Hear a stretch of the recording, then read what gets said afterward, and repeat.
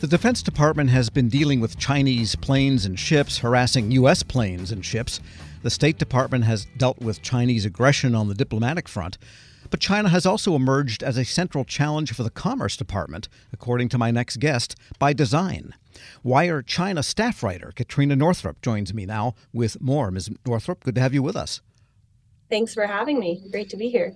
And what did you find about the Commerce Department that the Secretary Raimondo has really made China and commercial rivalry something that should matter more? Tell us what you found. Yeah, so in terms of China policy, which is what my piece centered on, the Commerce Department has played a much more active role in recent years. So the Commerce Department is seen as pretty sleepy traditionally. It's been far from the action. It's usually run by an older business executive at the end of their career. It's also a hodgepodge of responsibilities. So there are 13 bureaus with, everything from patents to the weather to the census. But starting in the Obama administration, that started to change. So the Commerce Department has something called the Bureau of Industry and Security underneath it. And that enacts export controls on companies or individuals through what they call the entity list. And before, the entity list was, focused on proliferation of nuclear weapons. It was populated by companies from India and Pakistan, mostly small companies, tiny companies. But in the Obama administration, right before the 2016 election, they added a huge Chinese telecommunications giant called ZTE. Sure. And that was a huge moment for the Commerce Department because it showed that it could kind of take on this big company. And then in the Trump administration, that only vastly expanded. So it added Huawei, which was one of the biggest telecommunications firms in the world, to the entity list. And that was a huge deal. They ended up tweaking a bunch of export controls and eventually showed that the Commerce Department could crush a multinational company. And now ByteDance is part of that list, correct? No, ByteDance is not a part of the entity list. It hasn't been added to the entity list. Okay, I guess there's a procurement rule about ByteDance, but that's not the same as adding it to the entity list. Yeah, it's different. The Trump administration put on a lot of companies, 250, which is way more than any other administration. And the practical effect of being listed on that entities list then is what? When you're on the entity list, if I'm a U.S. company and I want to do business with that Chinese company that's on the entity list, I need a very special license to do business. Essentially, it makes it very hard for U.S. businesses to do business. Give them software, give them anything, give them tools or even like tiny parts. People call it a sanction, but it's really an export control. Yeah, so the Trump administration really used this list a lot. And when Raimondo came in, she continued to use it.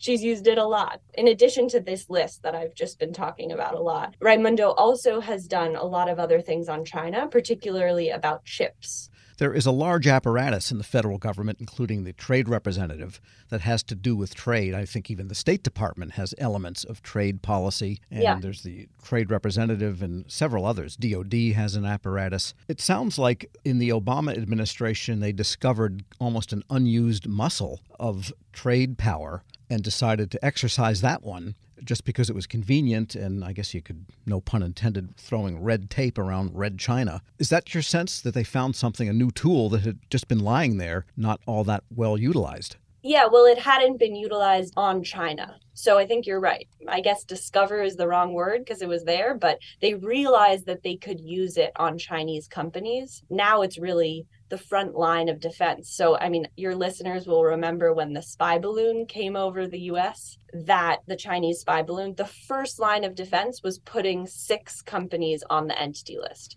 So this is the type of it's the first step. Got it. We're speaking with Katrina Northrup. She's a staff writer for Wire China. And you were about to talk about the way that the Raimondo's Commerce Department is using this power in the semiconductor realm.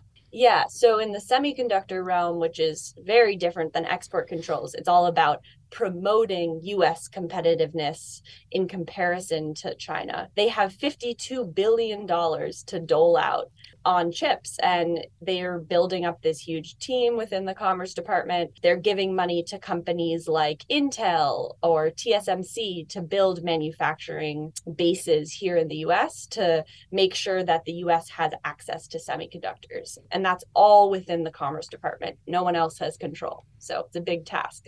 It almost sounds as if, and I don't say this with judgment, right or wrong, but that they have discovered a great way to establish industrial policy, something which the United States has been ginger about, let's say, for the last 250 years. Yeah, I mean, this is the biggest industrial policy program in decades. China has really been the impetus behind that program. No one was more involved in making it happen than Secretary Raimondo. I mean, she was on Capitol Hill, lobbying people, speaking with semiconductor executives to make sure that the CHIPS Act, which gives her this power, was passed. And that was a huge win for her, but it was also a huge win for the Biden administration. And yeah, it's all about industrial policy, as you say. What about Raimondo motivates her, do you think? Is there something in her background or something that, aside from zealousness toward the policy of the administration that appointed her, what makes her the Commerce Secretary to do all this? Yeah, that's a good question. She has next to no China experience.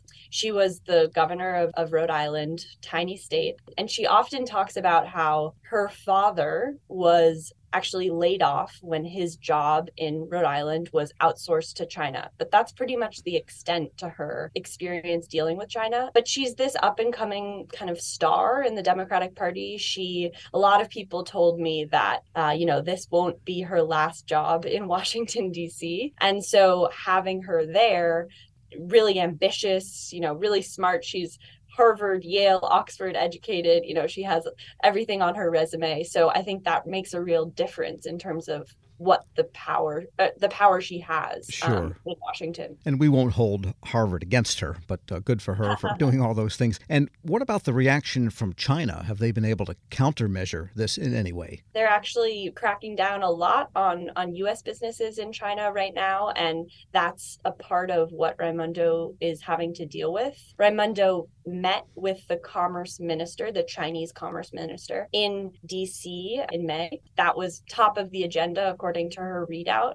She's trying to figure out what the balance is between taking action against Chinese companies, but also making sure that the response on U.S. companies in China does not kind of outweigh that and make it too risky. So that's a tough balance to strike. And just a quick question about Wire China, your publication. Who are those readers and what kinds of things do you also cover? Yeah, we cover China's global impact on business, tech, and trade. Most of our audience is kind of China specialist people in policy and academia and business. So most of our readers have a China focus. We're based in New York, actually, but we have people all over the world. And you've spent significant time in China personally. Yeah, I was in China before the pandemic. Had to leave at the very beginning of the pandemic, unfortunately, and hope to get back, but it's very hard to get a journalist visa to go to China right now. There are very few American reporters on the ground in China. So it's a tough time to be reporting, but also a very important time. But the reporters that are there, they don't throw in jail like in Russia. There have been reporters in China who have been to jail. There are a few examples of that. And I think it's more the case that they are kicked out. So at the beginning of the pandemic, a huge group of American reporters were kicked out of China. That's a big problem for Americans' understanding of China, because if you don't have reporters on the ground, how are you going to know what's going on? Katrina Northrup is staff writer for Wire China. Thanks so much for joining me. Thank you. Great to be here. And we'll post this interview at federalnewsnetwork.com/Federal Drive. Hear the Federal Drive on demand. Subscribe wherever you get your podcasts.